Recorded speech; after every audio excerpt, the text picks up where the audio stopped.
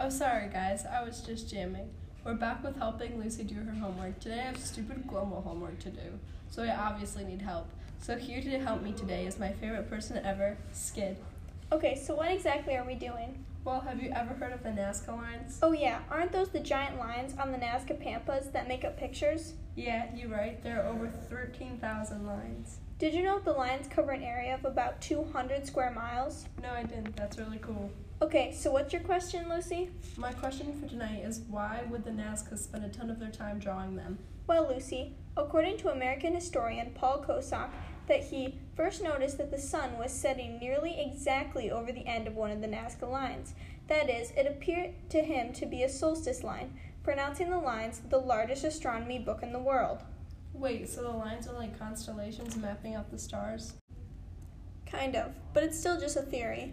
Where exactly are the lines anyway? Oh, I just read an article on the lines, and according to Kenneth R. Young and Blanca Leon, they stretch across the desert plains at the base of the Andean foothills.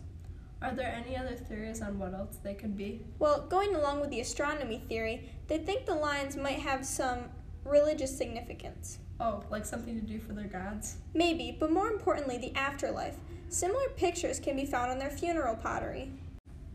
So the pictures focused on the gods welcoming them into the afterlife? Yeah, something like that. I read up on this for my homework, and according to Parisina Malatesta, that this hostile environment brought forth a complex, labor-intensive, and durable culture, evident not only in the lines themselves, but in the Nazca's funeral pottery, considered the most brilliant and highly perfected in the Americas. So they drew religious pictures in the sand like a pathway to the heavens and on their pottery? Yeah. She also said much of their history can be read in the ancient pottery weavings, gold pieces, and fountains. So they wrote glyphs? Yeah, so the pictures could also mean different things. Oh, that's interesting. So offerings to the gods? Maybe. Okay, I think that's all I need for my podcast. Thanks. Anytime. Okay, don't worry, I'll probably need help tomorrow too. No, I was just kidding. I can't help you. You're a lost cause. Oh, thanks so much. Well, this concludes our segment of helping Lucy do her homework. Tune in next week to help me do my English research project.